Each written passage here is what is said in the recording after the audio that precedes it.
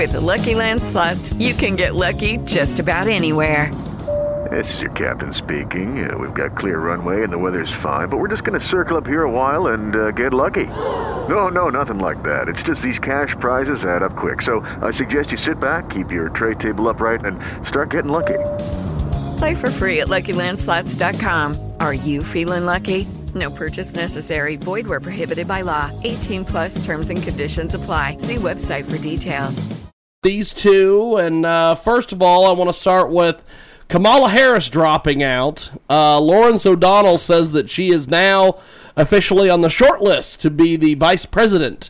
Dan, start us off, my friend. Is that the vice president of Iran?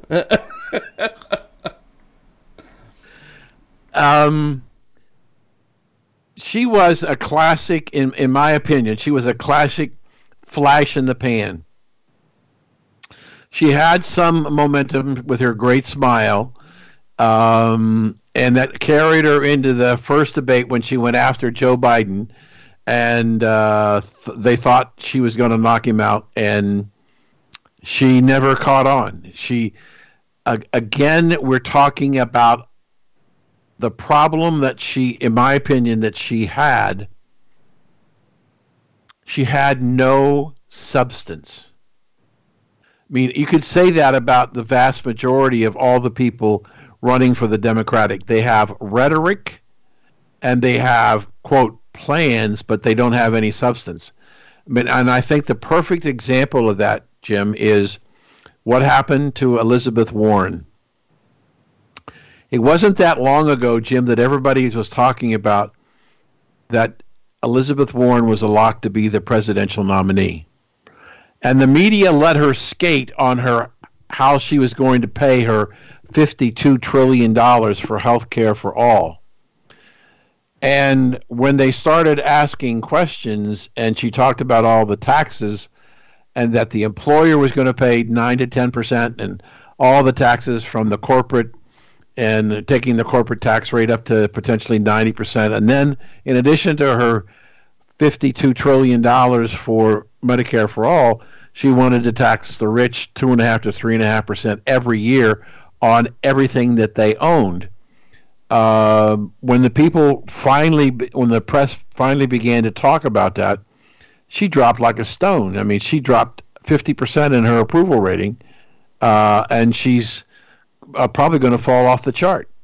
We still have a problem that the Democratic Party does not have a message other than tax and spend and bigger government, but they don't have anything to make life better.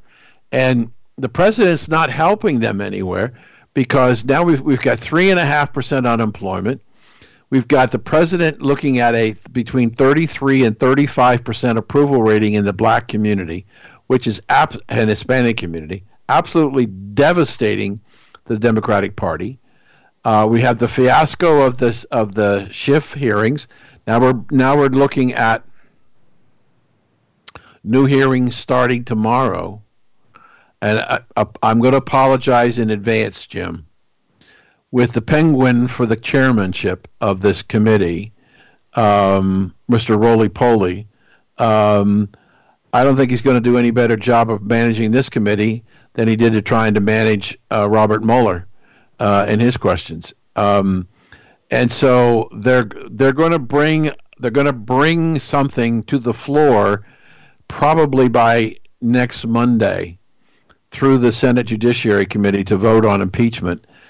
And I'm still not convinced that they're going to have enough votes. And what she's not going to, I don't think Nancy's going to succeed in getting any Republicans to turn in the House. What she has to be concerned about is how many Democrats is she going to lose in the House. She needs 218 votes to pass it. But there are rumblings in the district that if this is what we've seen so far is going to be the basis of the impeachment, it may not pass. And we'll watch and see what happens. Tomorrow will be interesting hearings with the lawyers talking about what is an impeachable offense, and we're going to get the Republicans a chance to question the attorneys. And again, this could blow up on the Democrats. You could have these constitutional attorneys, not all of them necessarily agreeing that all of the stipulations are in fact impeachable offenses. So that's a high risk maneuver that they're taking.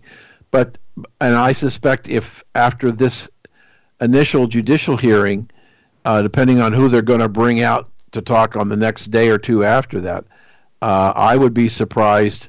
It wouldn't surprise me that a vote gets postponed because they don't have enough votes to pass it. IQ?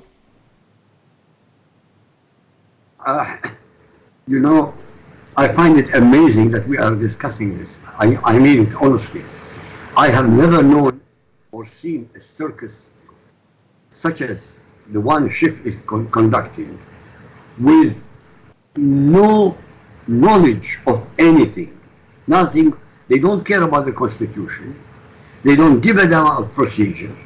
They know nothing or ignore everything that happened before in impeachments. And they are railroading themselves to destruction.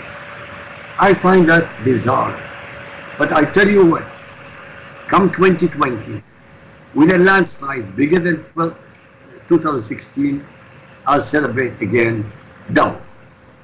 I can't see anything coming out of it. By the way, Zelensky from Poland, from the Ukraine said, hey, nothing was quid pro quo. So what are they getting at? And especially when Dan is a constitutionalist, I don't understand your hesitating. You know the rules better than anybody else I've ever heard. Honestly, but you do. Well, what's the problem with me? What is your problem with me? I started reading about the Constitution because of you.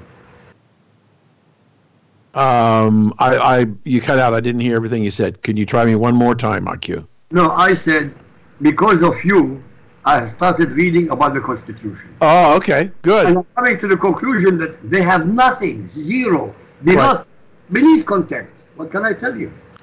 But there's if you read the Constitution says that the House is the sole right to impeach a president for what is quoted as high crimes and misdemeanors. Correct. Now, and that the check on that, our system of checks and balances, is that the Senate must conduct the trial. Now, I have heard many constitutional lawyers tell me that under the Constitution, it'll be interesting to see whether the lawyers agree about this tomorrow, but under the Constitution, the House can indict a president for damn near anything. And that because he's been indicted, the rule of law, even under the Constitution as it relates to impeachment, is the president is presumed to be innocent until the court trial with the Senate. Now, it makes no sense to me that the House, the Democrats, either the Democrats are so arrogant to believe that they have such a compelling case that they could convince the Senate to impeach the president and remove him from office, or they don't care. And I think that I haven't heard any real rumblings from Republicans that they're going to vote against the president per se. I mean, Mitt Romney talked about the possibility of that happening. But what's interesting is the absence of any conversation by Democrats. Nothing. And so this is all House driven.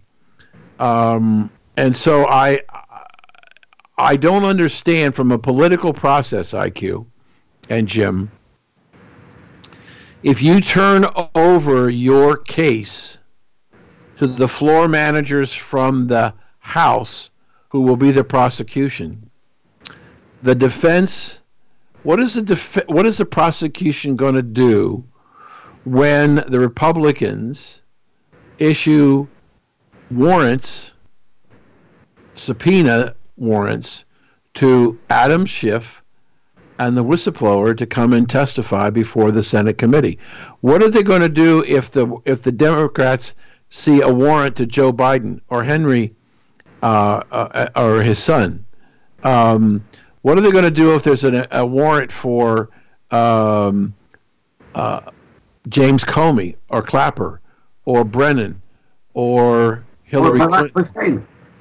Pardon me? Barack Hussein Obama. Why not? Oh, there's a possibility that could happen. So that why would, if you're a Democratic leader, why would you, knowing that the conventional wisdom, unless you believe you're Superman, the conventional wisdom is that it's not going to go well in the Senate for you. Why would you put all of those people to public scrutiny and cross-examination by the Republicans? It makes no sense. It's a wrong political move, and if I were a prosecution attorney, I would not make that move. If I'm a defense attorney, I'll make that move any day, every day. But the vulnerability is the risk is all on the Democratic side, not on the Republican side.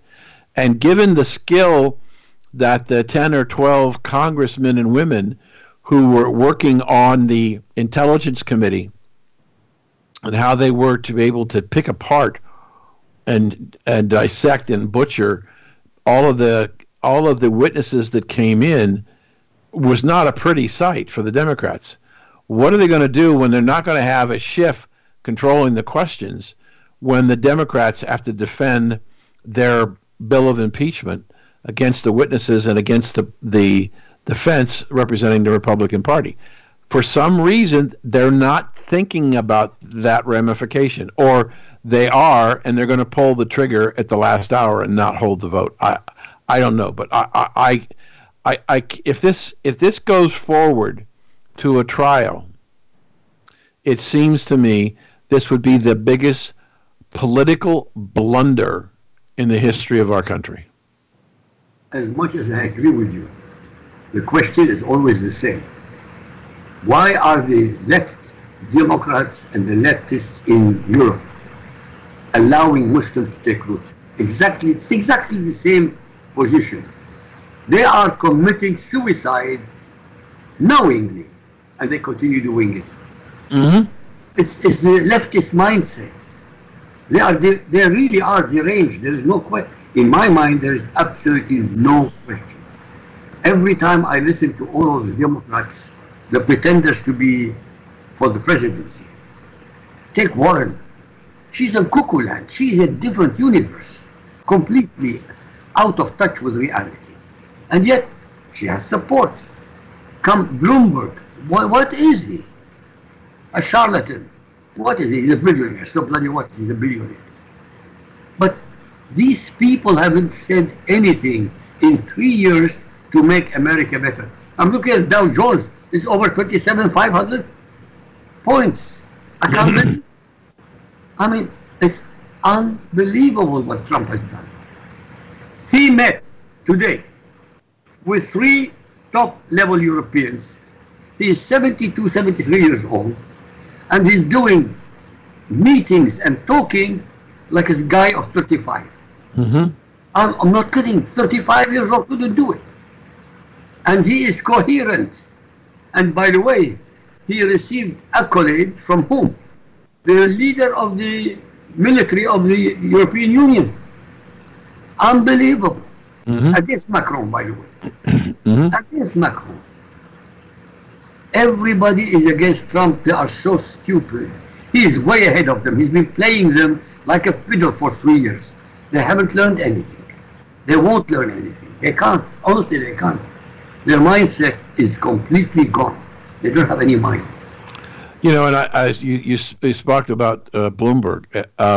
Here's a person who came in, who, if I'm the other candidates who are scraping for every penny they can to advertise, and he comes in with his $50 billion of net worth and starts to buy advertising running for president, and I see it every day here in Florida, he's not going to, I don't think the Democratic leadership will change the campaign rules to allow him to come on the stage, because he won't come up with 200,000 individual contributors, and at the moment he hasn't moved high enough in the percentage to get that position on the stage. But I don't think he cares. So it's another division in the Democratic Party that they have to overcome.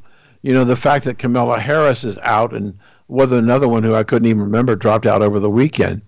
But what's left is two old guys in their 70s, a white woman, and a gay, and a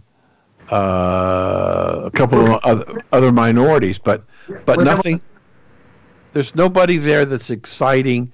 They may be exciting their base IQ, but they're not exciting the American public.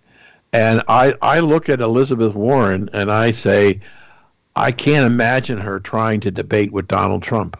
I really can't. I don't think she's got the emotional stability to handle what he would throw at her as the Republican candidate. She doesn't have the presence even of Kamala Harris or Tulsi Gabbard. She just doesn't have that physical presence. So she's going to be, she's not going to be, if she gets the nomination, I'm not sure that she will, but I don't know how she recovers from where she is at the moment when she took such a huge hit over the cost of her Medicare for all. And I think that's really the issue, Jim, is that Americans are beginning to wake up to what all the things that the government wants to give away for free. Like there was a note that came out last week. You might have seen this. And that note said that under Elizabeth Warren's Medicare for all, she would create 12 new bureaucracies in the federal government. 12. Amazing. 12 additional bureaucracies, bureaucratic operations in the government.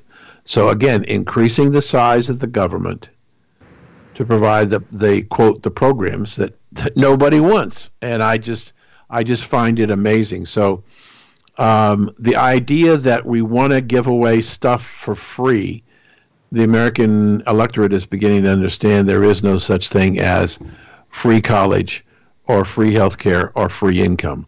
Somebody's got to pay. By the way, when you said in the debate with Trump, he would destroy her intellectually. Nothing to do with anything else, honestly. She doesn't have the brain power. She hasn't got anything. Only rhetoric. Only belief in herself that she can be. She said she will be the last president to have a electoral college. Isn't she destroying the Constitution by saying that? Yes, absolutely. That's clearly on the agenda of the Democratic Party. So, is they're out to destroy the Constitution. There's no question about that. But it's interesting that all the people who are talking about, Kamala Harris, the people who are advising these candidates are giving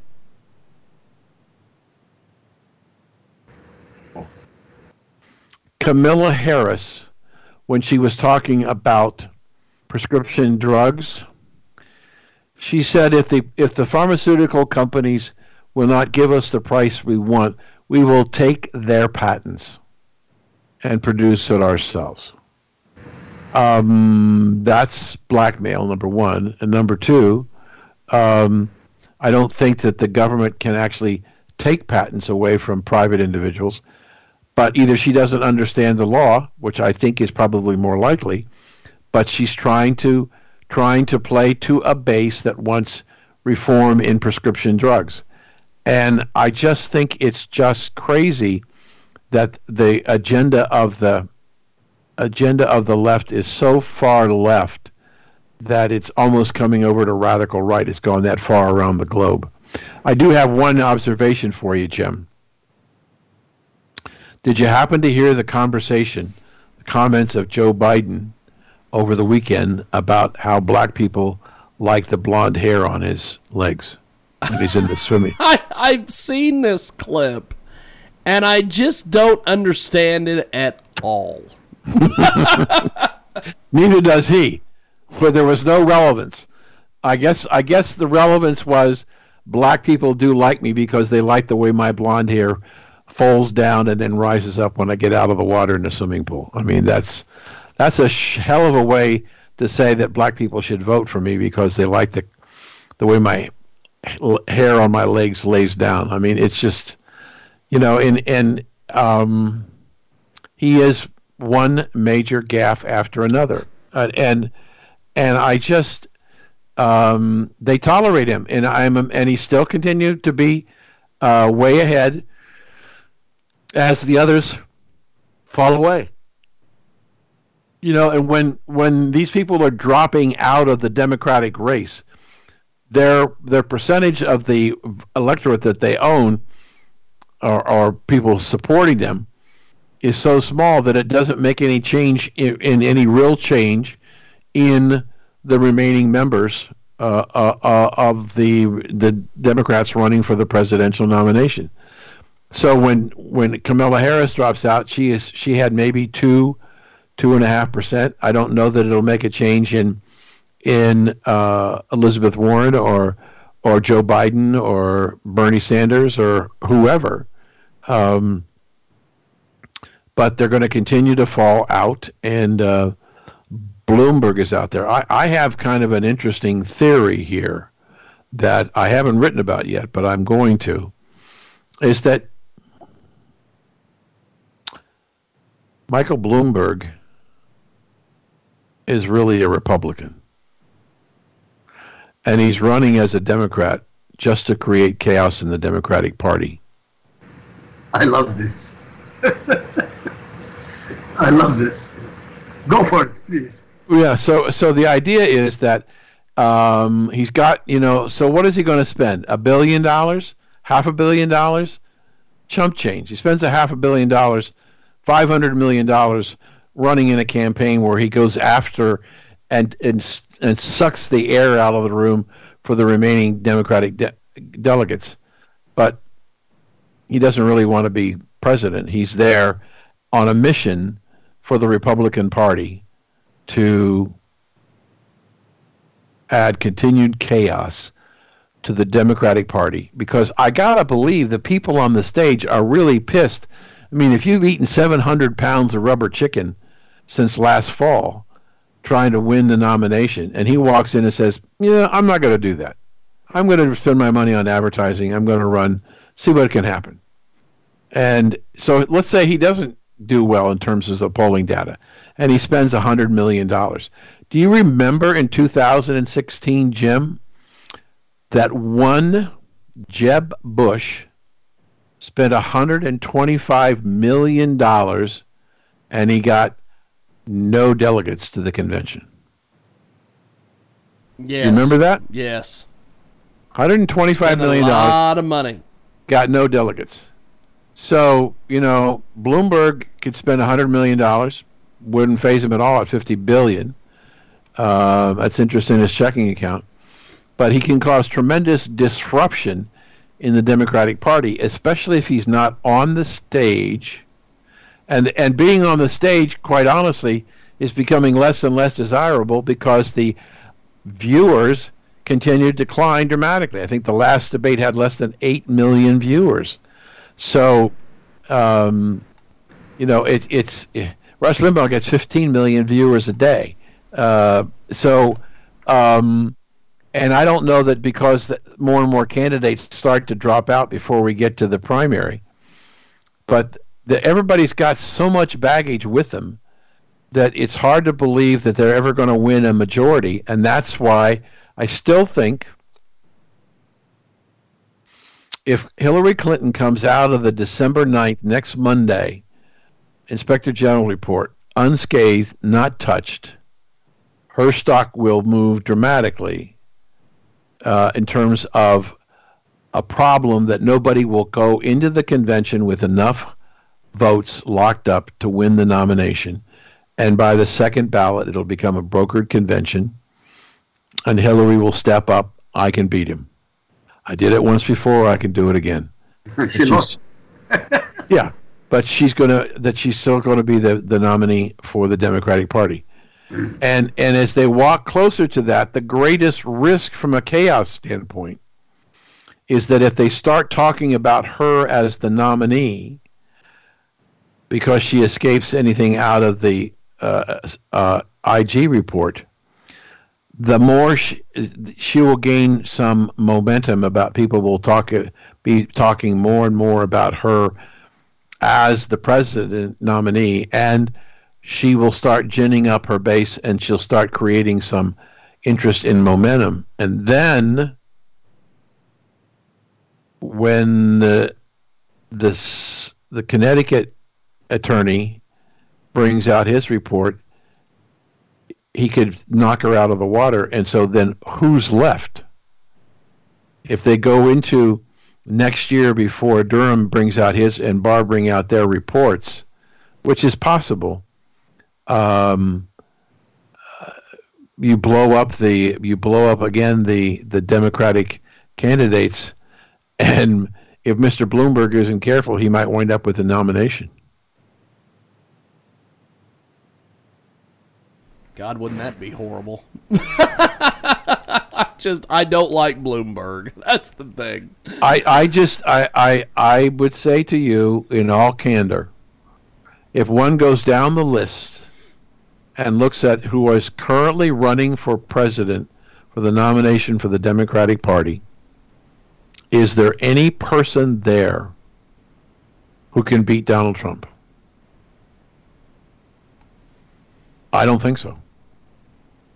I don't think as somebody said recently, the power of incumbency is powerful. This is the man who when the House Democrats are trying to do about their Intelligence Committee report, he's over in Europe with the NATO people, and so it's just I don't see Uncle Joe being considered as a serious candidate longer term because of his age and his inability to speak coherently and reliably. Bernie is an old, tired curmudgeon that is angry at the world, and Elizabeth Warren has no charisma. And I just don't see anybody there that's got enough charisma to go toe-to-toe with Donald Trump, the sitting president of the United States. Don't see it happening. What do you think, Jim? Well, I tend to agree with you. IQ, what do you think about all this? I mean, it's a foregone conclusion as far as I'm concerned. No one in America today can beat Trump. No one. I mean, talk about the political leader. What is there to beat him with? The economy is one of the best. Unemployment better in 50 years, better than any other time. The Dow Jones is through the ceiling. What is there to be done? By the way, his political position in the world today is infinitely more powerful than when he first became president. Right. Infinitely more. Today, in his meetings in Europe, the head of the military organization of NATO, not an American, he said, because of Trump, more billions of dollars have been spent on the military of Europe, And by 2025, they will be spending 400 billion. Not American money, European money. That's an achievement. When everybody in Europe was insulting him, now all of them are begging him.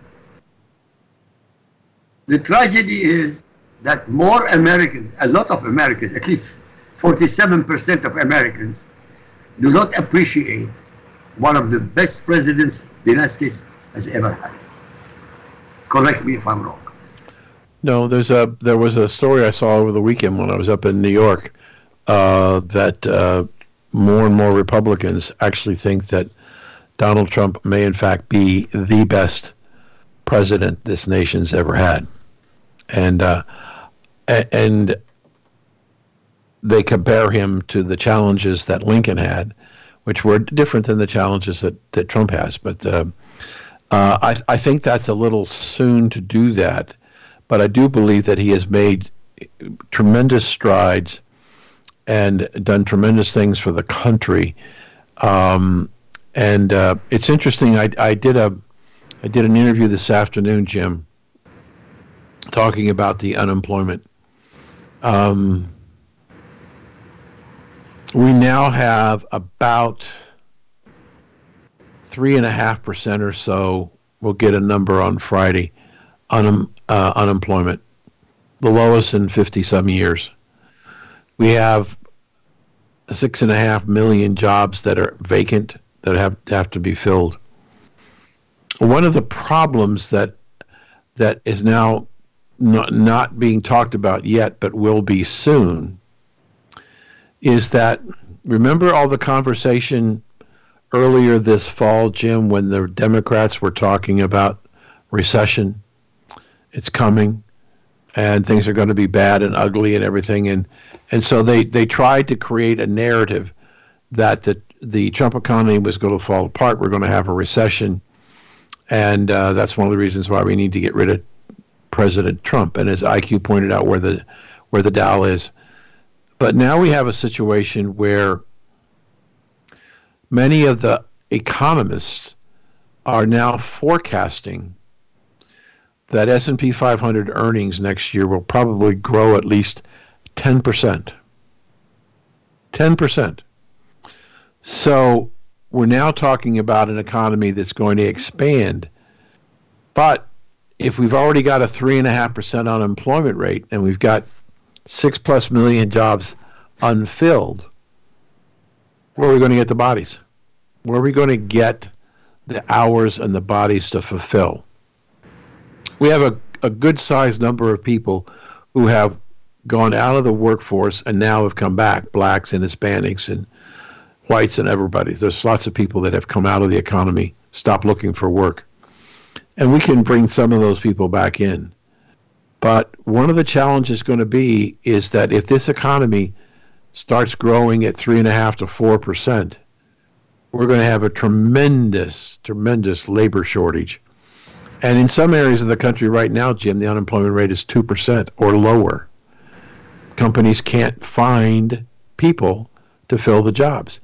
If you can't find the people to fill the jobs, it's hard for you to expand your business. Now, you may be doing a lot of really good business now, but if the economy has the ability to expand and you can't expand it because you can't get personnel, you're going to start seeing corporations, as we had a number of years ago.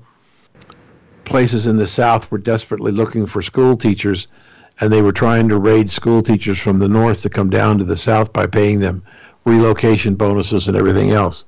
So we're going to have an economy that's going to continue to grow throughout Mr. Trump's second term, and we're going to have robust employment. I mean, we're talking about the word is at the moment that the Retail Merchants Association say that the Christmas season could see growth of between 4 and 6% over last year. That says that the American consumer has money in their wallet and they're willing to spend, and they feel good about their prospects. They're going to spend a lot of money for Christmas. So we've got an economy that's continuing to be the best and most robust economy in the world, but also an economy that has the potential to grow even faster. And I worry about where we're going to get the personnel to run the economy. May I suggest there will be a huge amount of advances in robotics. A lot of jobs will be lost because of robotics. McDonald's will go robotic. Chicken Hill will go robotic. All of them will go. You know, at $15 an hour, a robot doesn't get sick. I don't disagree with you, IQ, but your solution is a longer term solution, not a solution over the next year or two. We're going to have serious labor shortages over the next year or two or three. So we're going to have an economy that's going to continue to expand, but it's going to be short enough people to expand the economy. I agree with you that some of those jobs will be replaced by robotic jobs, but that takes longer to implement, and we're dealing with a real problem right now. It's a phenomenal problem to have, that we have so many people working in this country, and we have more people working in the United States than has ever worked before. Again, we come to the question, why would anybody for Trump? Why would any rational American, forget about patriotism, forget about race and color, just rational thinking, why would anybody with two brain cells of logic go for Democrats when under Trump all this is happening? That's the question I cannot figure out to answer. Mm-hmm. Well, it's a good question, and I think the part of the answer to your question, IQ, is that the American voters, will have in November of next year the clearest definition between the two parties than perhaps in our entire lifetime. We know what the Republicans stand for and what the Republicans have done are going to do, and we know exactly what the Democrats stand for and what they want to do. And so the choice is clear. There's no fudging of the lines. There's no whether the same. No, these are going to be clear, distinct lines of differences between the Democratic Party and the Republican Party in the general election. And I don't see anybody on the Democratic side who can bring the Democratic Party back towards the middle so that they can win the presidency. Because at the moment, the Democratic Party is controlled by people who don't want to go back to the middle. They want to go further and further left. Under Trump, correct me if I'm wrong, I think the Democrats have had more backbone now than ever in their history. Would you mean Republicans? Sorry, Republicans, I apologize. Yes. I agree. I think that he has energized them. He really has put the spirit of war in them instead of being meek.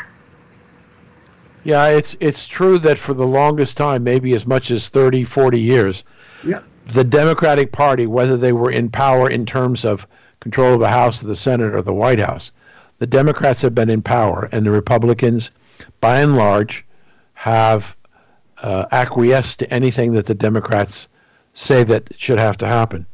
But you have more and more senators and more Congress people who are absolutely having, you could call it backbones or gonads, whatever you want to call it, but I am thrilled to see that we have Republicans in the House and the Senate who are not only standing up for the president, but they're standing up for the country, and they're challenging what's going on. And I think that believe it or not, Jim, I think that the impeachment trial may be a great thing for our country as we clearly define the differences between the two parties.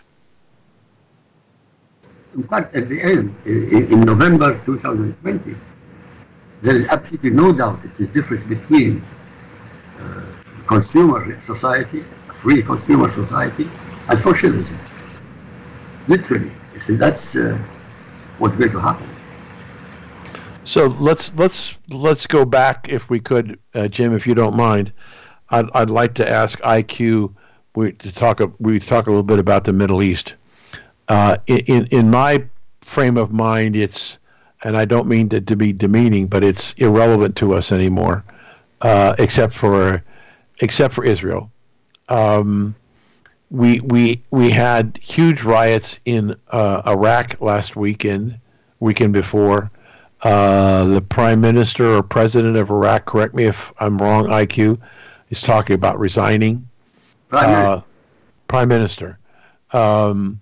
And the riots in Iran have been explosive with the dissatisfaction with the Ayatollahs. And the Palestinians are still trying to create a situation, but the Iranians don't have any money anymore to fund the Palestinian movement. I don't know where their money's coming from to buy their missiles. At the moment, it's coming from Qatar. Qatar? Yeah. Qatar is the source. Okay, thank you. In fact, the Israelis are allowing it. This is the remarkable part. Qatar is supplying the money to the Hamas, and Israel is allowing it. Why? I have no idea. Believe me, I have no idea. But they're allowing it. By the way, everything you're talking about is connected to Iran. Hezbollah, Hamas, Iraq, every one of these have got to do with the mullahs.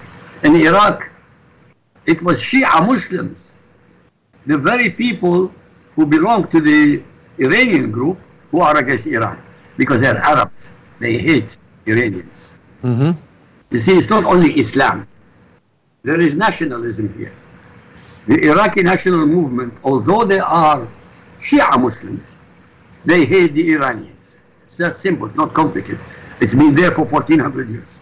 It's not a new one. So what's happening in the Middle East is to do with Iran, by the way.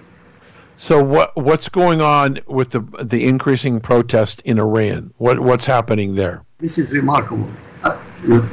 Some of the people had connections with Iran, because the news media had been suppressed, the internet systems. 900 people have been killed. 900 people. But in the meantime, the Iranians, the demonstrators, burned down 700 plus banks and 140 buildings belonging to the Ayatollahs. So we're not talking about small revolution. It's a big one.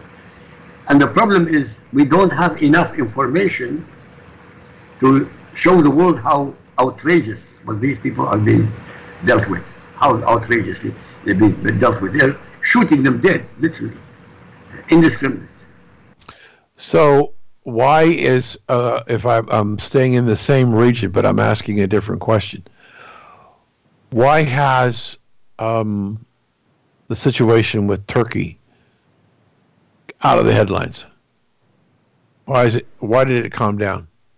It hasn't calmed down. It's under the radar at the moment. Turkey is biding its time. They will unleash hundreds of thousands, if not millions, of Muslims to invade Europe.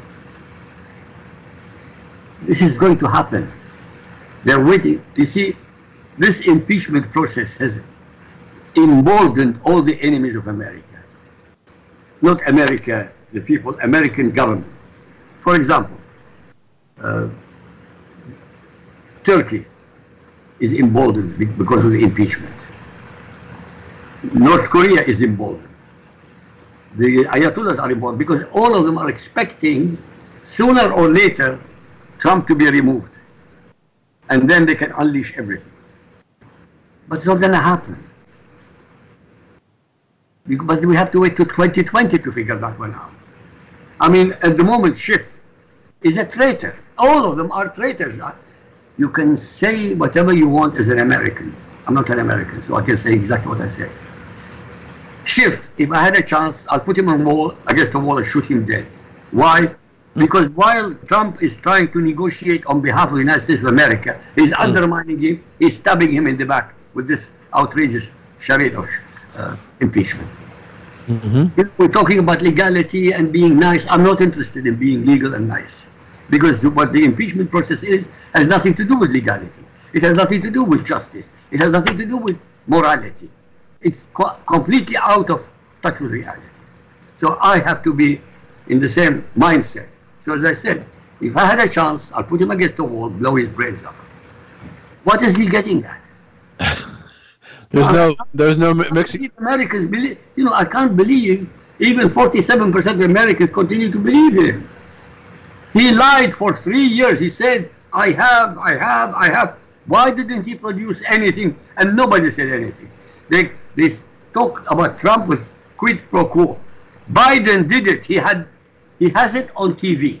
It's recorded. It shows that it was absolutely a threat. Nobody took him to court. Nobody impeached him. Trump didn't do anything. He didn't even say anything, and nothing happened. Nothing quid pro quo. No money was given, and nothing was revealed about Joe Biden. So where is the quid pro quo? How is it possible that 47% of Americans fall for this garbage? Do I get excited? Yes, I get excited. I'm entitled to it. But yeah. Okay. It's interesting. I just did a piece. It hasn't come out yet. I mean, it's with my publisher about this this whole issue of Schiff and telling the truth and why is it going the way it is. But I wanted I wanted to talk about, change the subject back to America again, into a kind of a unique combination of discussions. This is an article that I'm working on now, Jim, and we have a situation where Ruth Bader Ginsburg was back in the hospital again last weekend, now for lung cancer, and I think that there's an opportunity to make this a multifaceted teaching moment. A lot of people in this country know nothing about what's happening to her, and there are people who are idiots who are saying, well, I'll give her my pancreas or kidneys or whatever. She has pancreatic cancer. And I have some experience with that in both working with a research fellow and also having a personal friend here on Sanibel who passed away this summer from it. We don't understand that the 5-year survival rate for pancreatic cancer is one of the lowest in all the cancers. It's a devastating disease because not only do you wind up with pancreatic cancer, you're going to wind up with brain cancer, lung cancer, and other maybe liver or kidney cancer because of the nature of the disease. And so that Ms.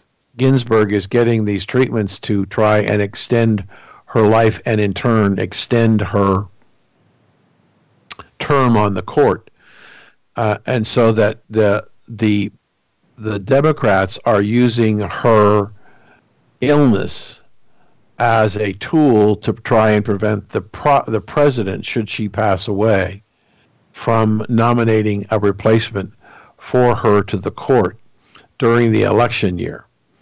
To me, we're not doing a really great job of helping people understand how horrible this cancer is, and what this woman must be going through to deal with the cancer, and yet still try to come to the court and perform and function.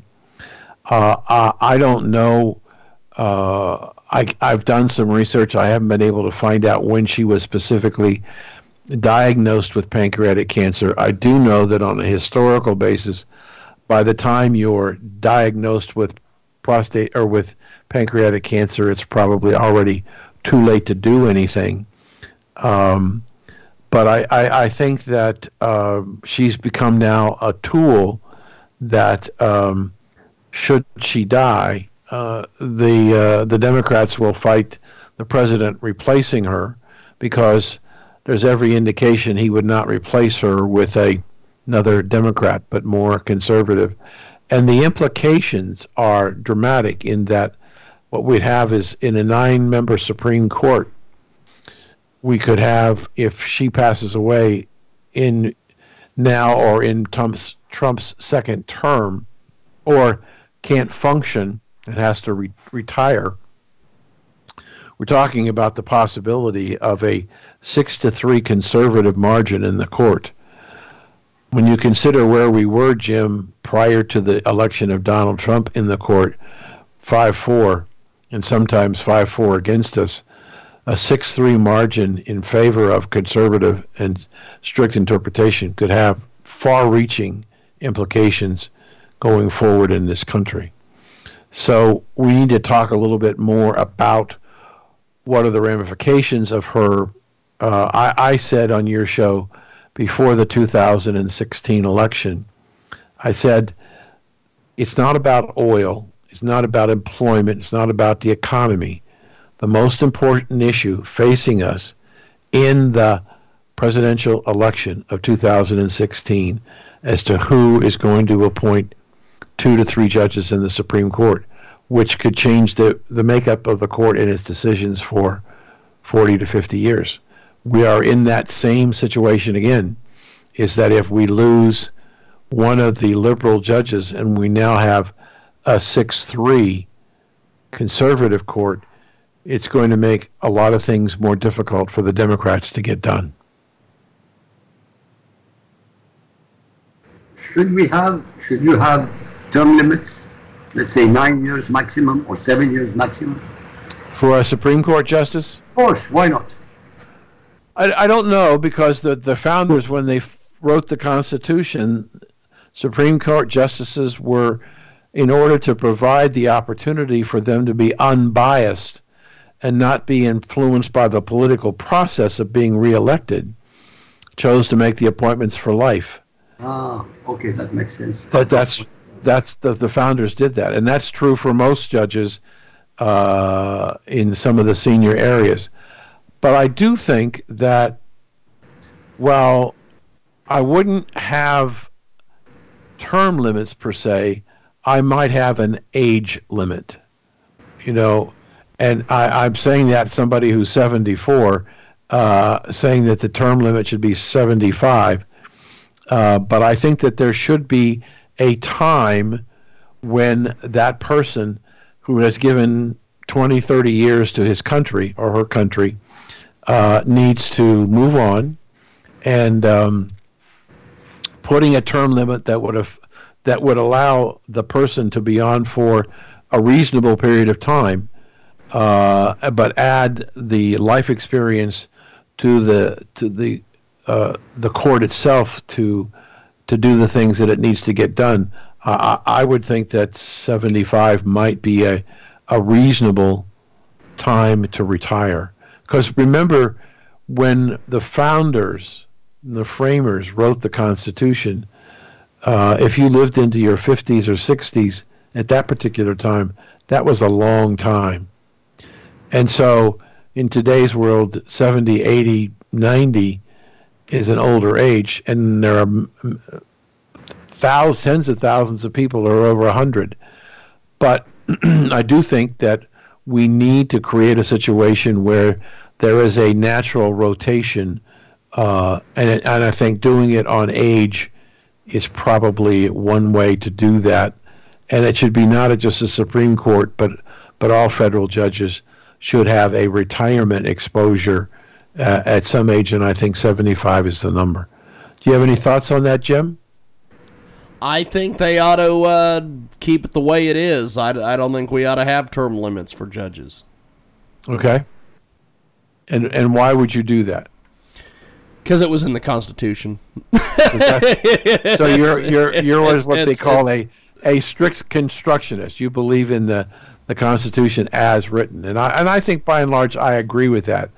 But this idea that we're that this, you know, I think that the reason why she's still on the court and hasn't retired is that she was, before she became a justice, she was a political activist. She was on the left. She was a left liberal. And I think that her political agenda has caused her to stay on the court, where if she were less political, she would have resigned. And we saw that with Kennedy. He resigned. I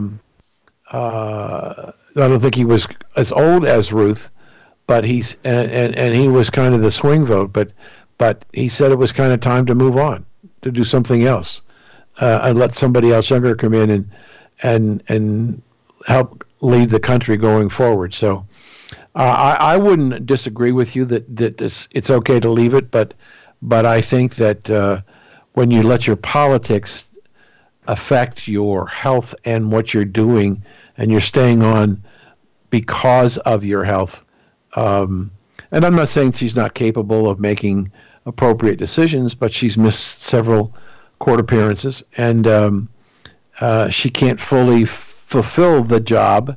And if you can't fulfill the job to its fullest extent, it's time to move on. Now, I'm curious about something that IQ said earlier in the program, that Mr. Trump is 75 and, my words not his, running rings around the people much younger. Why do you think, IQ? But he is, honestly. I understand that, but why do you think so? Why is he doing that? Or how is he capable of doing that? I think he is a workaholic, and he loves the job. He literally loves what he's doing. There's absolutely no doubt about the man.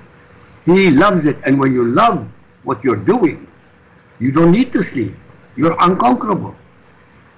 I give lectures or talks or radio talk shows at 3 o'clock in the morning, my time, for 2 hours.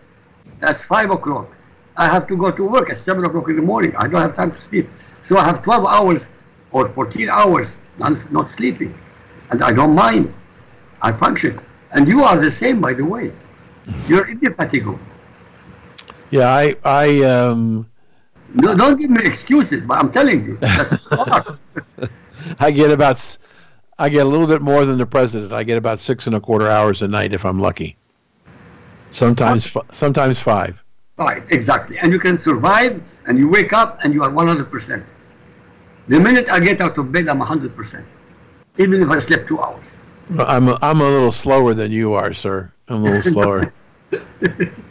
No, honestly, I mean, the guy loves what he's doing. Oh, and that's true about anything.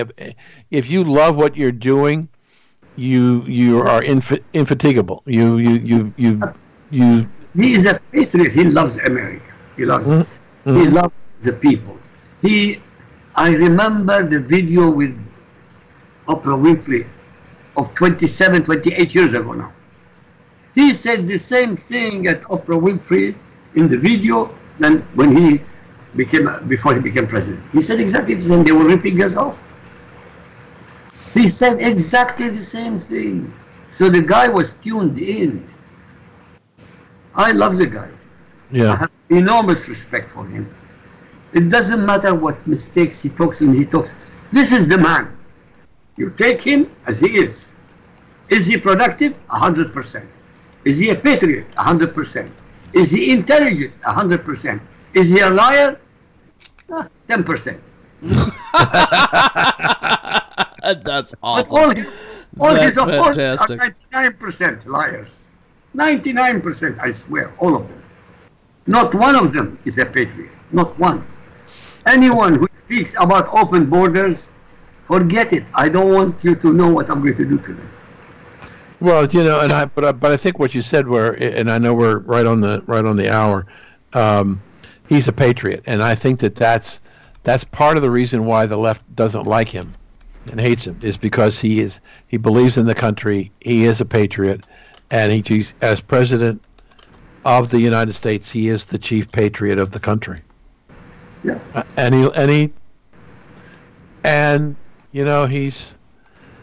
He doesn't need the job. But he loves. He doesn't need this aggravation. All the insults. Who needs it? Nobody. He doesn't.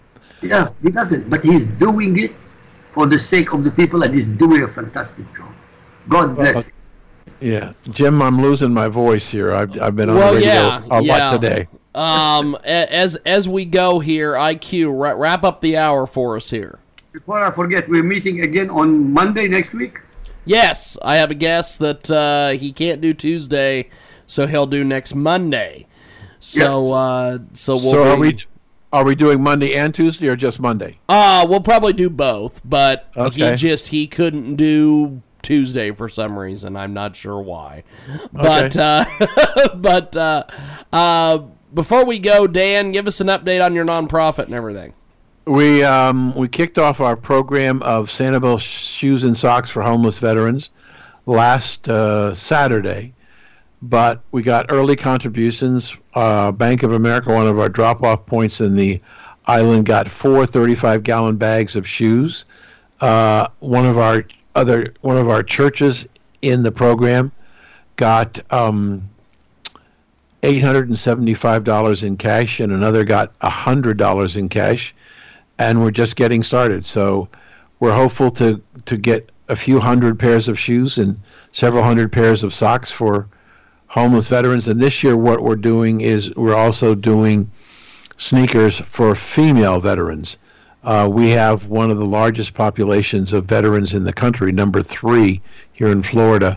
So we have a good contingent of homeless veterans that need our help, and we're trying to do that. Well, it's great work, my friend, and we will talk next week. Thank you, Dan. Thank you. Take care, gentlemen. Thank you, IQ. Appreciate it, my friend. And we are going to take a break.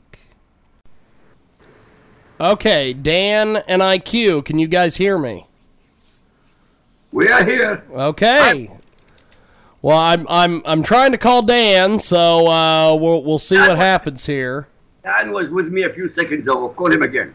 Okay. Well,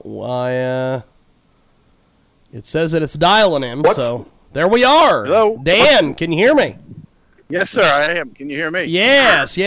Doug, can you hear us, my friend? I hear you. What's the name of the show? We are live on the Jiggy Jaguar show here today with Doug Weed. He is the author of Inside Trump's White House, the real story of his presidency. And Dan Perkins joins us as well, also IQ Al Rizzoli. And Doug, tell us first of all about this book, and then I know that Dan and IQ and I will have some questions for you. So jump in there. Doug, tell us about the book. Okay, well, I sat down with Ivanka Trump, and I said, in a couple hundred years, they're still going to be writing books about the Trump family. But whether you're viewed as the Borgias or some hateful combination of power and money, or you're celebrated like the Kennedys or the Rockefellers, it all depends on primary sources, not anonymous sources. So somebody needs to capture what you say and what the president says, and I would like to be that person. Wow. So can I ask you a question about that, sir? Yeah. How did you come to sit down with Ivanka? Did you have to go through a bunch of other people before you got there? Was there a prior relationship? Because you're asking her to somewhat bare her soul about the family. So she must have had great trust in you. How did that come about? Right after he won the election, I was called by the BBC, and they wanted me to come in and do a TV show early, and it was the middle of the night here in Washington, D.C. But I wrote a book called All the President's Children, and it's the bios of all the children of America's presidents. So they wanted me in as an authority to talk about the fact that Donald Trump had just appointed his son-in-law and daughter to work in the White House. So they sat me down and said, well, this has never happened before, and this is outrageous, all that sort of stuff. I said, actually, Ivanka Trump is the 19th son or daughter of an American president to serve in the White House. They said, well, yes, but a woman has never served. I said, actually, Anna Roosevelt, ran the White House for FDR his last year in office. She actually planned and ran the Yalta conference all by herself. So it's very common. Well, why? Why would a president want to appoint his own daughter or his own son? Because the most important quality Donald Trump will soon find out in the White House is loyalty, and that's why. Well, I went home, I got my pajamas, got back into bed, and thought nobody in the world is ever going to see that because it was in England. Nobody was watching, but I was wrong. Ivanka Trump was watching. And they got their positions in the White House, and partly because I made the historical argument continually that this was perfectly legitimate and normal. So who called you? She sent me an email and with a link to the BBC story and said thanks, and that began the relationship, and it lasted about a year or so before I asked to write the book. And then they spent a year debating. I'm the guy who tape recorded Bush. They weren't going to let me in the White House. So there were all kinds of people for and against it, and finally, the president he just one morning said, "Let's do it," and that was it. And I asked him myself. I said, "Why did you trust me, and why?" And he said, "Oh, I had Michael Beschloss come to Mar-a-Lago right after I won, and he spent a whole week kissing my, you know what, now he's on TV attacking me. I just didn't feel chemistry, but I feel chemistry with you." So it is true that he tends to trust desire over competency sometimes. If someone really wants to do something, he tends to trust that desire and give them a shot. And I think that's what was happening with me. Is there a substitute word for desire? Passion? Yeah, passion and interest. If you enjoy what you're doing is what he teaches, and he's done that again and again. When he ran for president, he put his daughter-in-law, Lara, in charge of North Carolina, which was the critical state in their strategy, and she had no political experience whatsoever, but she had a great passion. So, how long did it take you to get the raw data? 2 years.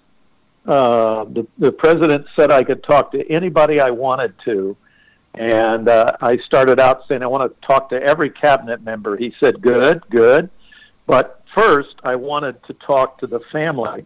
And when I got into the family, I never got out. It was just too interesting. Who would you rather hear tell you about moving the embassy to Jerusalem? Jared Kushner or a Secretary of State? I would rather have Jared Kushner. So, are you saying that the president put no limits on what you could talk about? He put no limits, and he was completely. How about the family? He was completely honest and open, and the family was completely open and honest. I asked Ivanka about how she bears up under the attacks, and she says, "I refuse to be bitter. I will not be bitter. I can't function unless I'm happy, so I choose to be happy." And she talked about her children. She talked about her work, met with her and her husband at their home in Georgetown, and met with her in her office numerous times, and met with Jared in his wonderful hideaway office in between the Oval Office and the Chief of Staff suite of offices. That's quite a location, I'll tell you. So, one of the things that I'm interested in is, and I've ordered your book, but I'm waiting till Christmas to read it. One of the things I look at, and I am an author. I've written 7 books, 3 children's books and 4 books on terrorism. And wow. I look at our First Lady, and I don't believe I'm a sexist when I say this. She is one of the most elegant, beautiful, statuesque women, forget about being the first lady, that I've ever seen. And the poise and grace in which she handles her position. She doesn't seem to have much time with Melania. No, I didn't get to interview Melania, but she's the only member of the family I didn't get to interview. I interviewed Tiffany, for example, who's never been interviewed since her father was elected president. But the children told me the most wonderful stories about Melania. And the president himself talked about Melania this, Melania that, constantly. So I was able to get some wonderful stories and a great picture. They have a very playful, very romantic relationship, and she loves him and she's proud of him, and she's a loyalty enforcer in his inner circle, and he's proud of her. She's had tremendous attacks. A New York Times reporter called her a prostitute, said that she had been a prostitute. He apologized, but the New York Times did not fire him. So she's gone through hell. Sometimes at night at the dinner table, when she's under attack for no reason on earth other than just pure jealousy, he'll tease her and he'll say, "Melania, honey, isn't this great, this journey I'm taking you on? You're the first lady of the United States, thanks to me." And she'll say, "Oh, yes, thank you very much. Thank you very much." So the kids get a real kick out of how they are handling the pressure they're under. You know, I grew up, I'm 74. I grew up in the mystique of John Kennedy and Jacqueline Kennedy, Camelot as it was called. And Yeah. I was sad when he was killed. Still sad that he was killed. And she became, let's call it, the standard for a first lady in her poise and her elegance and her language skills. But I really think, for as little as I know about Melania, I think she's head and shoulders above Jacqueline Kennedy. And I don't know whether it's important to her to get the recognition or not, but it is amazing how they were complaining about the jacket that she wore when she was introducing the White House decorations. I mean, it's just amazing that she's so elegant, so beautiful, so poised, that she has to go through the crap that the American reporters will not give her credit for what she's accomplished in her life, and she doesn't get it. And I look at the other. I mean, if you look at the Trump family, the children and the grandchildren, can you imagine a more attractive family in the world anywhere as far as a political leader? No.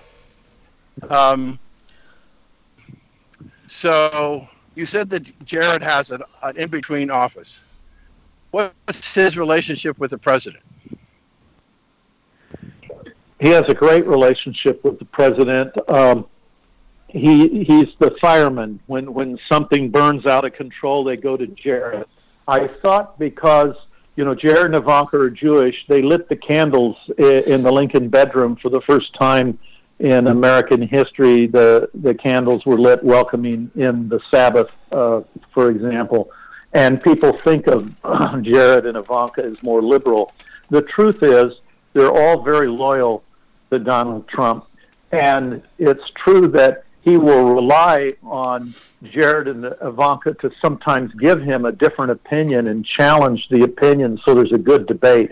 But once the president makes a decision, the whole family falls into line solidly behind Donald Trump. And Jared has actually been brilliant. He is an amazing strategist. He told me something very interesting. The Trump children travel all over the world, And from time to time throughout 2017 and 18, heads of state would pull them into their office and say, please tell your father when you get home, we're so sorry he's going through this Russian collusion nonsense. When I heard that story, I thought, well, of course, I needed the perspective of the children to see this. Of course, if you're the president of France or the prime minister of the UK, if you're Benjamin Netanyahu of Israel, you pick up the phone as soon as that article appears in the New York Times. You don't wait 2 years for the Mueller report. You pick up the phone, you call Mossad, and you say, hey, I've known the Trumps all my life. What in the heck is this story in the New York Times about? I want to know by 6 p.m. tonight, because your country's economy and your country's survival depends on knowing, is the president of the United States a Russian spy? It's the most ridiculous thing. And that perspective from the Trump children helped me see. I mean, if Trump were a Russian spy, it would be one of the greatest events of history. It'd be like landing a man on the moon. It would be like Columbus's voyage, and of course, it's ridiculous. Yeah, if you look at the interviews that you did, who would you say has the greatest amount of influence on President Trump? You know, he's like a machine that's been running for some time. I mean, when Ivanka and Don Jr. and Eric, when they were little kids crawling around his desk on the floor, he was ripping up the New York Times every morning and cutting articles and underlining articles and telling his secretary, get this information, get that information, filing them before files existed on Windows and computers, putting them manually, hard copies in filing cabinets. He was frustrated his whole life with what government was doing, and he always expected somebody to run for president. But nobody did, that would clean it up, that would make it better. And finally he did that. So it's hard to think that his kids or anybody is influencing him. He's influencing them. So does he have a person that he carries a great deal of stock in for advice? You know what I've noticed? He'll hire people that disagree with him. I mean, a good example of that was Bolton as NSA director. He badmouthed Trump for 2 years before Trump hired him, and he didn't care. He wanted him on his staff to argue his opinions, and then Trump would make his decisions. And I noticed that Trump, there's a real method to his madness. You know, Sun Tzu once taught that out of chaos comes opportunity. And I can see that Trump likes to blow something up and then put the pieces together again. He did it with NAFTA. He did it with NATO. This is very much his modus operandi. So with NATO, he just blew it up. Why are we doing this? And the media went crazy, and the Pentagon sent generals in to sit down with him and lecture him like he was a little boy. And these are our friends, sir. We can't do this to our friends. And he's saying, well, if they're friends, why are they lying to us? Why do they sign this agreement and not keep it? Why does our middle class have to build high-speed railways in Germany while we defend them? And so he blew it up, and then he rebuilt it, and he's raised $100 billion for NATO, stronger than it's ever been because of what Donald Trump has done with NATO. I want to give my friend IQ an opportunity to ask some questions, and then I would, hopefully, if we have time, Jim, come back to me. IQ, it's up to you. Oh, yeah. IQ, jump in there. No, I have really one question. Why was it, were you not able to talk to Melania? I mean, she's so important. As Dan said, she is really second to none to Trump. Why were you not able to have a one-to-one with her?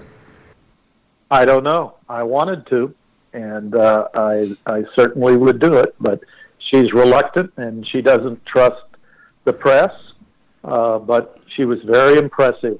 I remember one story, it was Christmas 2018, and the president was going to go to Iraq into a combat zone, and the Secret Service sat Melania down and explained to her how dangerous this was. She said, well, then I'm going.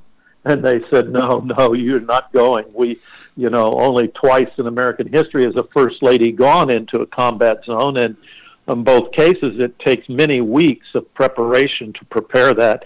She said, if my husband is in danger, I will share that danger with him. I'm going. And so on Christmas night, 2018, the President and Melania flew out to Iraq to be with the troops.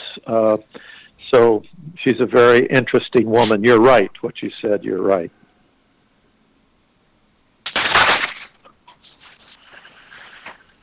We've got I sincerely hope when you, as Dan said, is it on the internet? What's the name of the book? Because I'm going to buy it for sure.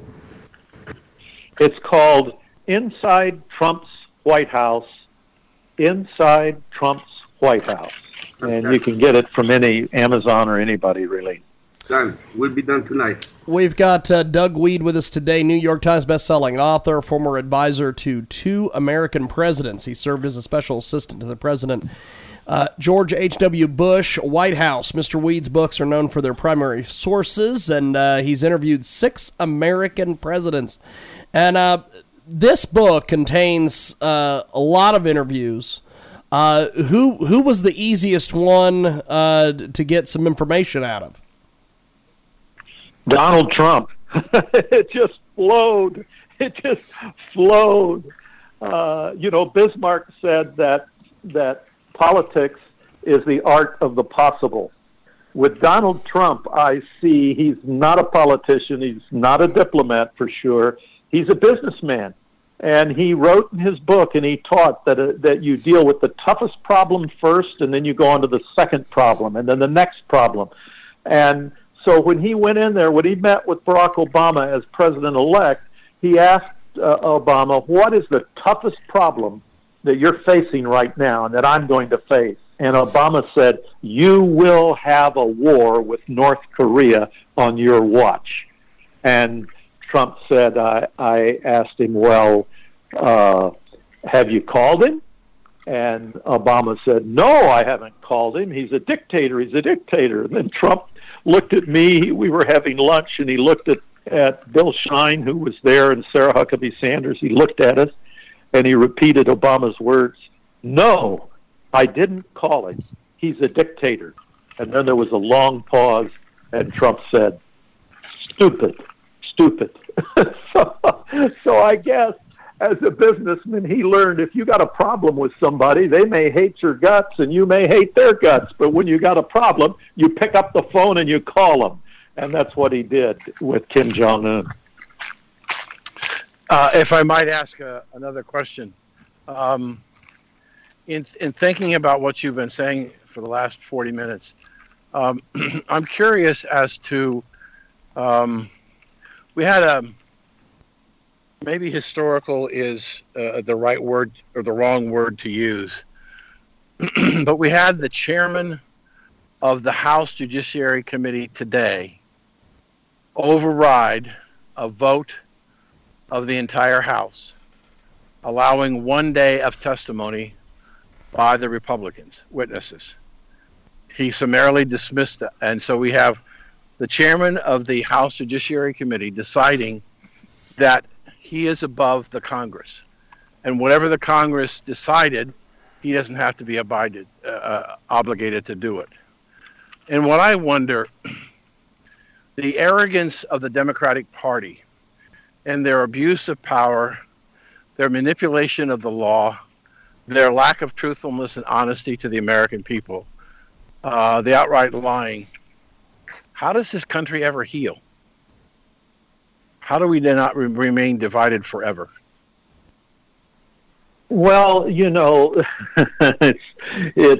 my experience, I was part of the Bush family political machine for almost 40 years, and I'd seen the establishment, both Republican and Democrat, and Donald Trump was able to see how crony capitalism worked. how they pass regulations to keep you from starting a business, how they work with special interest groups that appeal to the Democrats to keep you out of business with regulation. And then how under both Republican and Democrat parties, when there's a recession, they pass a stimulus bill. The last stimulus bill under Obama was 1,000 pages. That's the size of the Bible. And what they do is they exempt these companies from those regulations that have passed, that created the monopolies. And they're multinational companies, all of them, and they all make tremendous amounts of money with China. So here comes Donald Trump.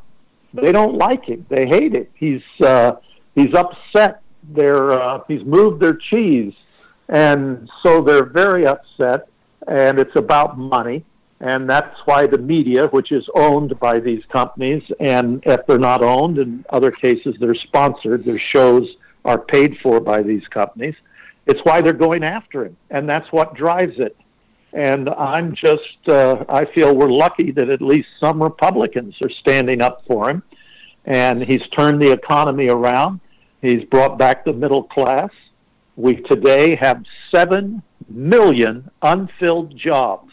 That's the population of the size of Indiana, the state of Indiana. We've never had an economy like this. And he represents the gold standard of presidents, peace and prosperity. He's the first president in 40 years not to have invaded somebody. We invade Panama or Grenada or Bosnia or Libya. We invade somebody. So far, maybe he will still, Iran, who knows, but so far he hasn't invaded anybody. And the Democrats are upset. They feel the only way to beat him is to impeach him, and the only way to impeach him is to shut down all opposition. But I mean, no disrespect, you didn't really respond to my question. How does this country ever come back together and unify, given what the Democrats have done for the last 3 years? How do we heal that enormous divide and gap between the far left and conservative Republicans in the United States? How does that happen? Well, I don't know. I don't know. Well, that's a good answer. It's getting pretty dark. I mean, the Democrats brought in professors to lecture us on the Constitution from Stanford and Harvard, where they don't allow free speech on campus. Mm-hmm. And where they have professors who teach that the world's going to end in 10 years. And Stanford, they just hired a football coach with a 5-year contract at $4 million a year. They have an endowment of $26 billion, and they say the world's going to end in 10 years. Seems to me they ought to use some of the $26 billion to help the environment.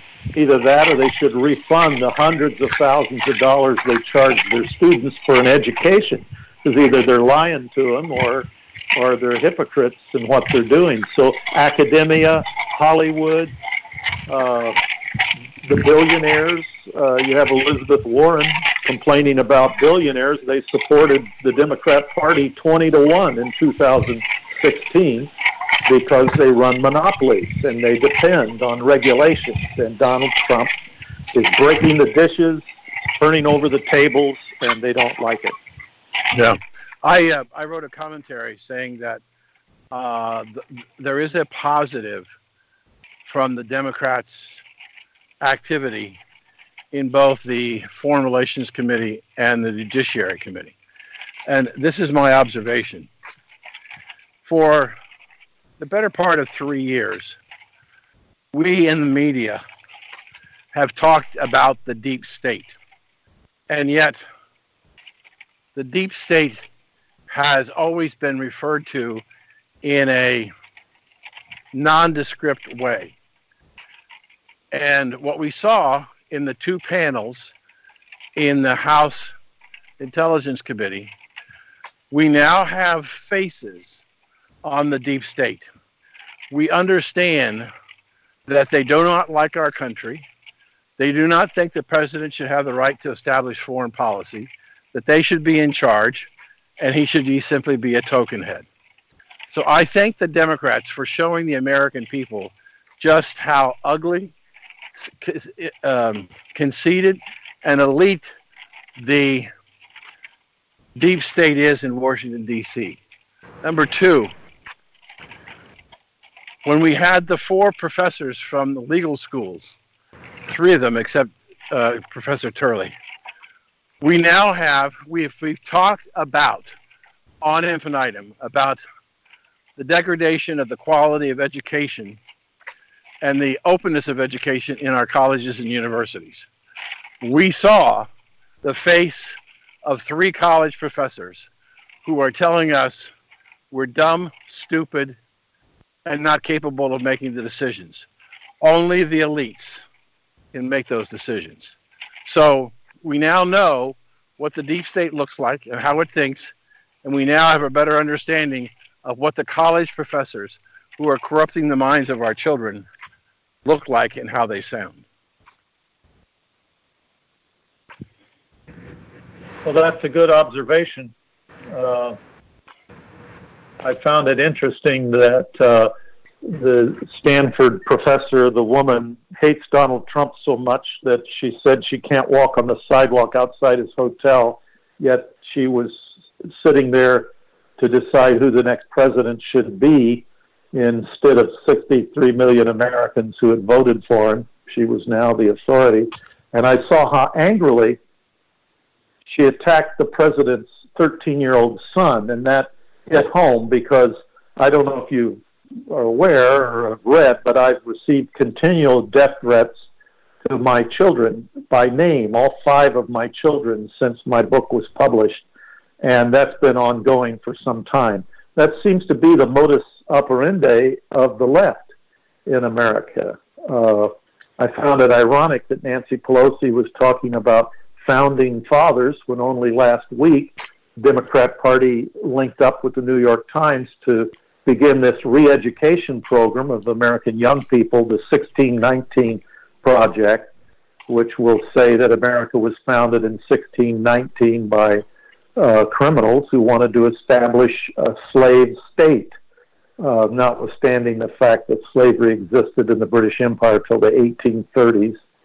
But this is an odd juxtaposition. Now they say they're patriot. They talked about the founding fathers, Nancy Pelosi, when they've rejected the founders of their own party, Thomas Jefferson and Andrew Jackson. They've eliminated Jefferson-Jackson Day fundraisers in the Democrat Party because they disapprove of their own founders, and yet they were talking about the founding fathers and the Constitution compel them to impeach Donald Trump.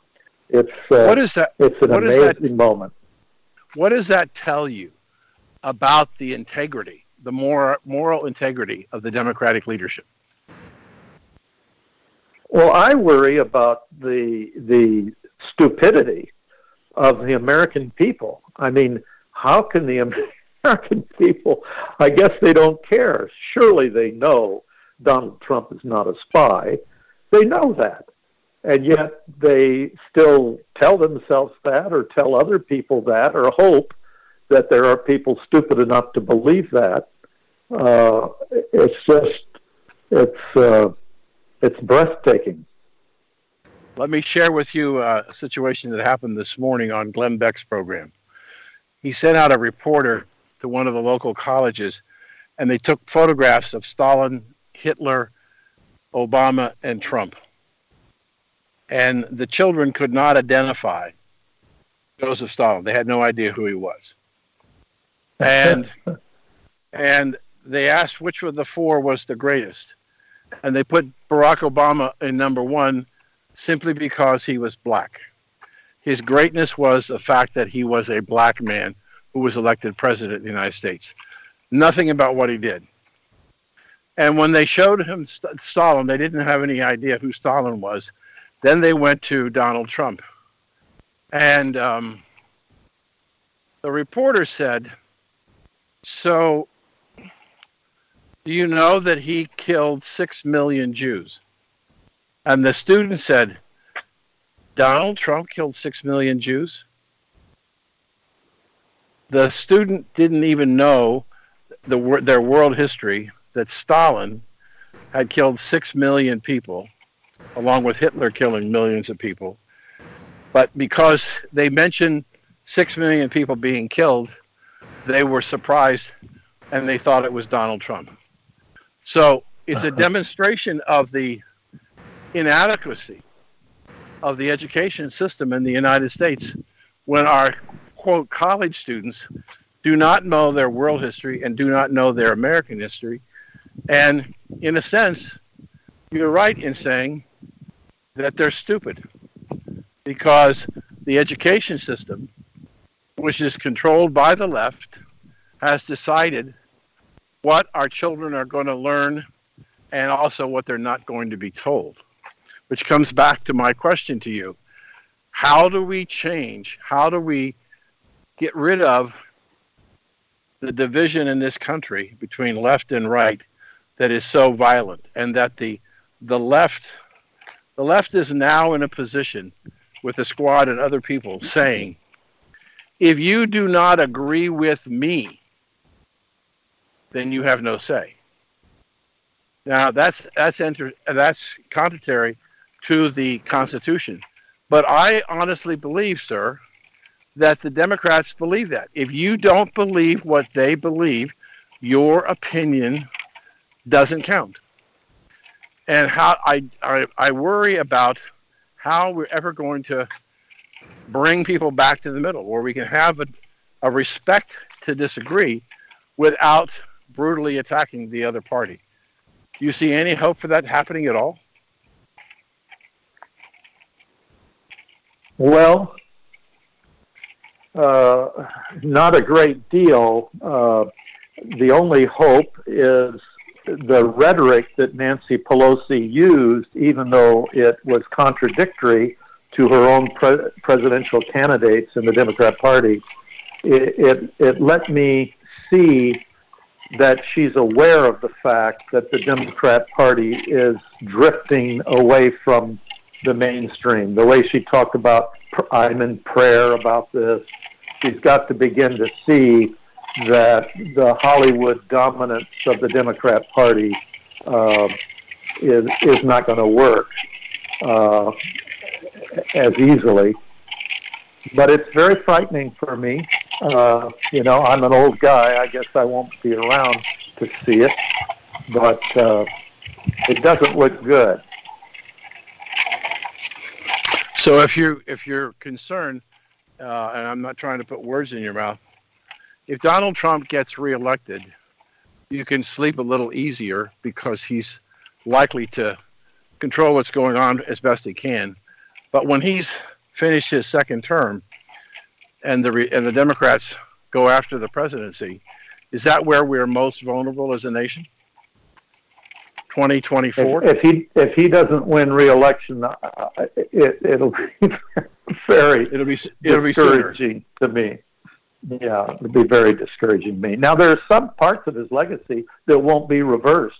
I don't care who the next president is; they're not going to refund NATO the money that they had promised to raise, that they raised under Trump. They're not going to rewrite the Mexican, Canadian, American deal. They're not going to go back to NAFTA, which was 17,000 pages long. Imagine that. They were on TV. Establishment Republicans were saying, oh, Trump's against free trade. He's against the free trade agreement. Well, NAFTA was 17,000 pages. What do you think were in those pages? It doesn't take 17,000 pages to say free trade. They were filled with all kinds of deals for one company or another. And I don't think they'll go back on his new trade agreement, but they probably will go back on China. We've had, in our lifetime, the largest transfer of wealth in world history outside of the Middle East from the American middle class to China over the last few years under Bush, Clinton, Bush, Obama, under 4 presidents. And it's been tragic. Well, if you look at if you look through the World Bank, you look at the economic data of all the industrialized nations of the world, there is only one country that has a trade surplus with China. Every other country in the world has a trade deficit with China. So not only have they been taking advantage of us, they've been taking advantage of the rest of the world. And the rest of the world seem to be almost complicit in allowing themselves to be raped and pillaged. May I interrupt? Fascinating. By the way, that country is England. Go ahead, IQ. Interesting.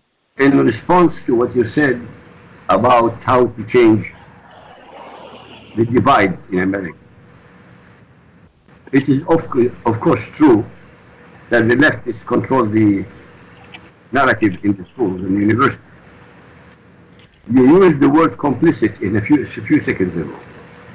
The ones who are most complicit in the failure of the education system in the United States of America are the parents of these students, who pay hundreds of thousands of dollars to these institutions who corrupt the minds of their children. The fault is not with the education system. The fault is not only with Congress. The fault lies instantly and all over time with the parents who never raise their voice to say, what are you doing here? How dare you educate my children in anti-patriotism, in falsehood, in absolute garbage? They never say. Correct me if I'm wrong. That's fascinating. Yeah, that's a good observation. Let me, I know we got a couple of minutes left. Let me throw another idea at you. I asked you the question, how do we reverse the trend? And I agree with you. It's a difficult question. But let me throw something on the table that, for your consideration. We have an investigation going on into the activities. We clearly found out today with the Steele dossier that was the sole document that was used to get the FISA warrants to spy on the Trump campaign. I wasn't able to watch that today. That's interesting. That's the first I'm hearing about. I'm anxious to see all of that. So let me suggest to you what has to happen in order to change what's going on.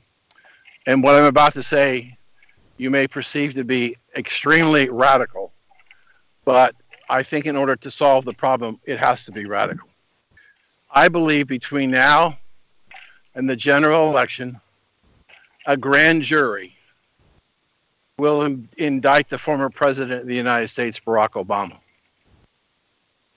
And the shock of what comes out in a trial of what he had done to this country will be so shocking to both sides, they have to come together. Because they'll realize just how terrible things really are in this country today. Well, I don't think that will happen because I don't think that public opinion will allow it.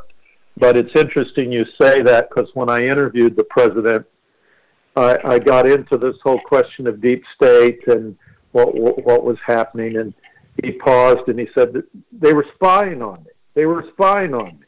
Now, he'd been president 2 years by the time of this interview, so he'd learned quite a bit about what the president knows and when he knows it.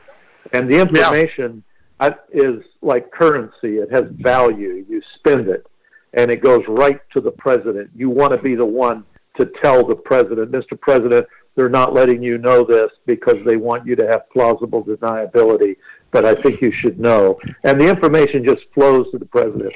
So Donald Trump was telling me what he had learned, and he said, they were spying on me, and it's treason. Think of that. They were spying on me. Then he paused, and he said, Obama. Yeah, but I don't agree. think it'll ever. I don't think it'll ever lead. There are legal protocols that some of the activities that was done by the deep state can only be performed with the direct authorization of the President of the United States. And I think there's going to be a time when somebody's going to be asked the question, what did the president know? When did he know it? And what did he do about it? And Barack Obama may not be called to testify, but I think there's a possibility that he could be indicted because of the seriousness of the crimes that his administration committed.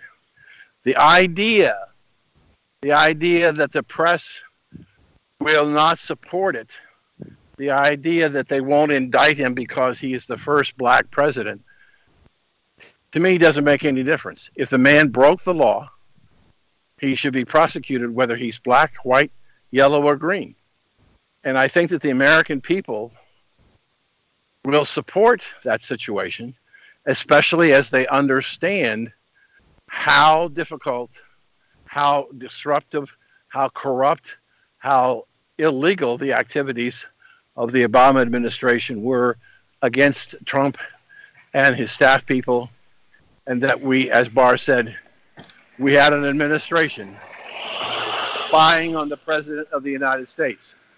And Democrats objected to that. They're not objecting to it anymore. So what do you think is going to be the outcome in the House? Will they pass a bill of impeachment? I think they will. What do you think? I think they're rushing. And the report today that came out from Horowitz, the early line on the report was that it wasn't going to be as damaging as people had thought. I believe that was all rhetoric. When the Inspector General says that the entire evidence for the FISA warrants was based on the illegal document, the FISA warrant, that's serious situation. And we had Drummond come out this afternoon and say, I don't agree with all the conclusions in the Horowitz report. And he's investigating criminal activity. But the Horowitz report is such that I understand it's like 1,000 pages. I just think that it's going to start a cascade.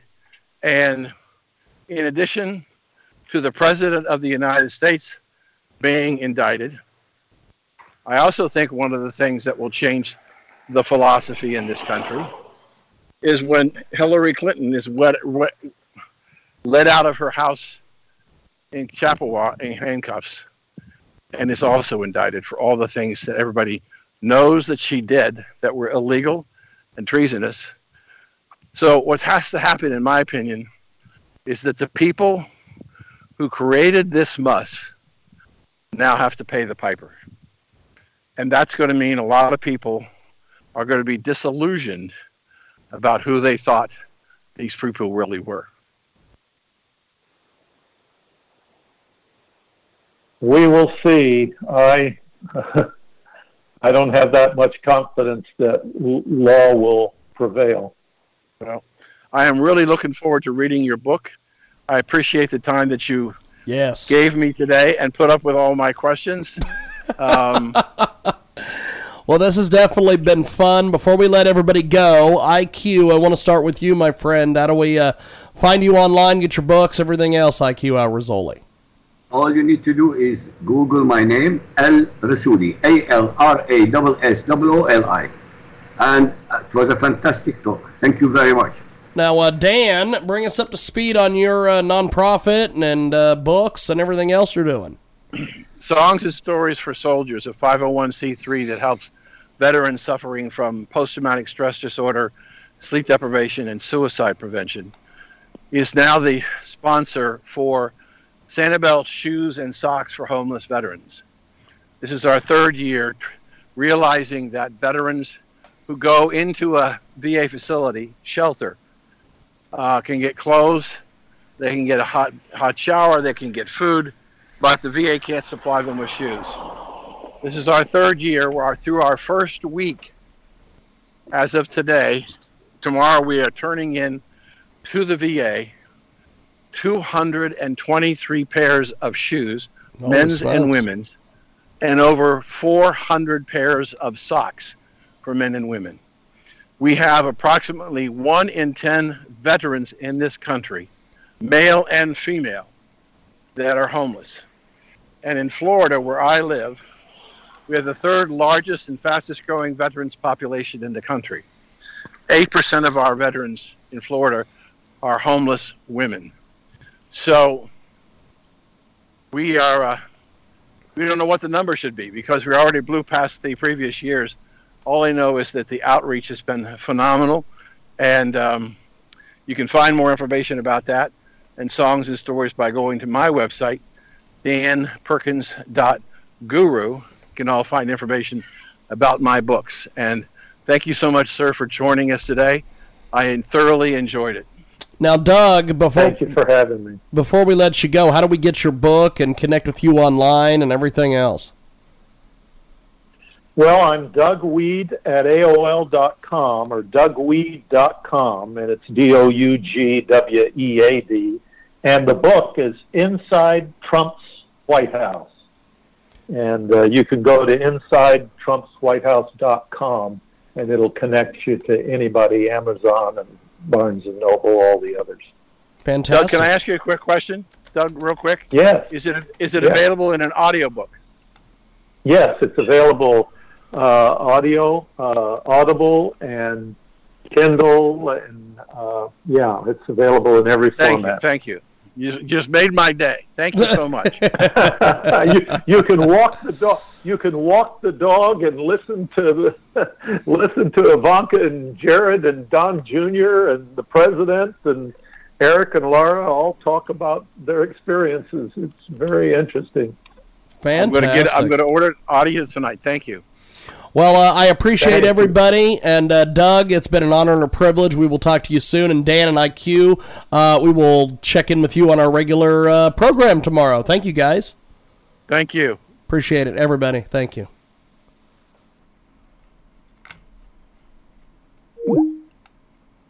Doug Weed. It is Ryan here, and I have a question for you. What do you do when you win? Like, are you a fist pumper, a woohooer, a hand clapper, a high fiver? I kind of like the high five, but if you want to hone in on those winning moves, check out Chumba Casino. At ChumbaCasino.com, choose from hundreds of social casino-style games for your chance to redeem serious cash prizes. There are new game releases weekly, plus free daily bonuses, so don't wait. Start having the most fun ever at ChumbaCasino.com. No purchase necessary. VGW. Void where prohibited by law. See terms and conditions. 18+.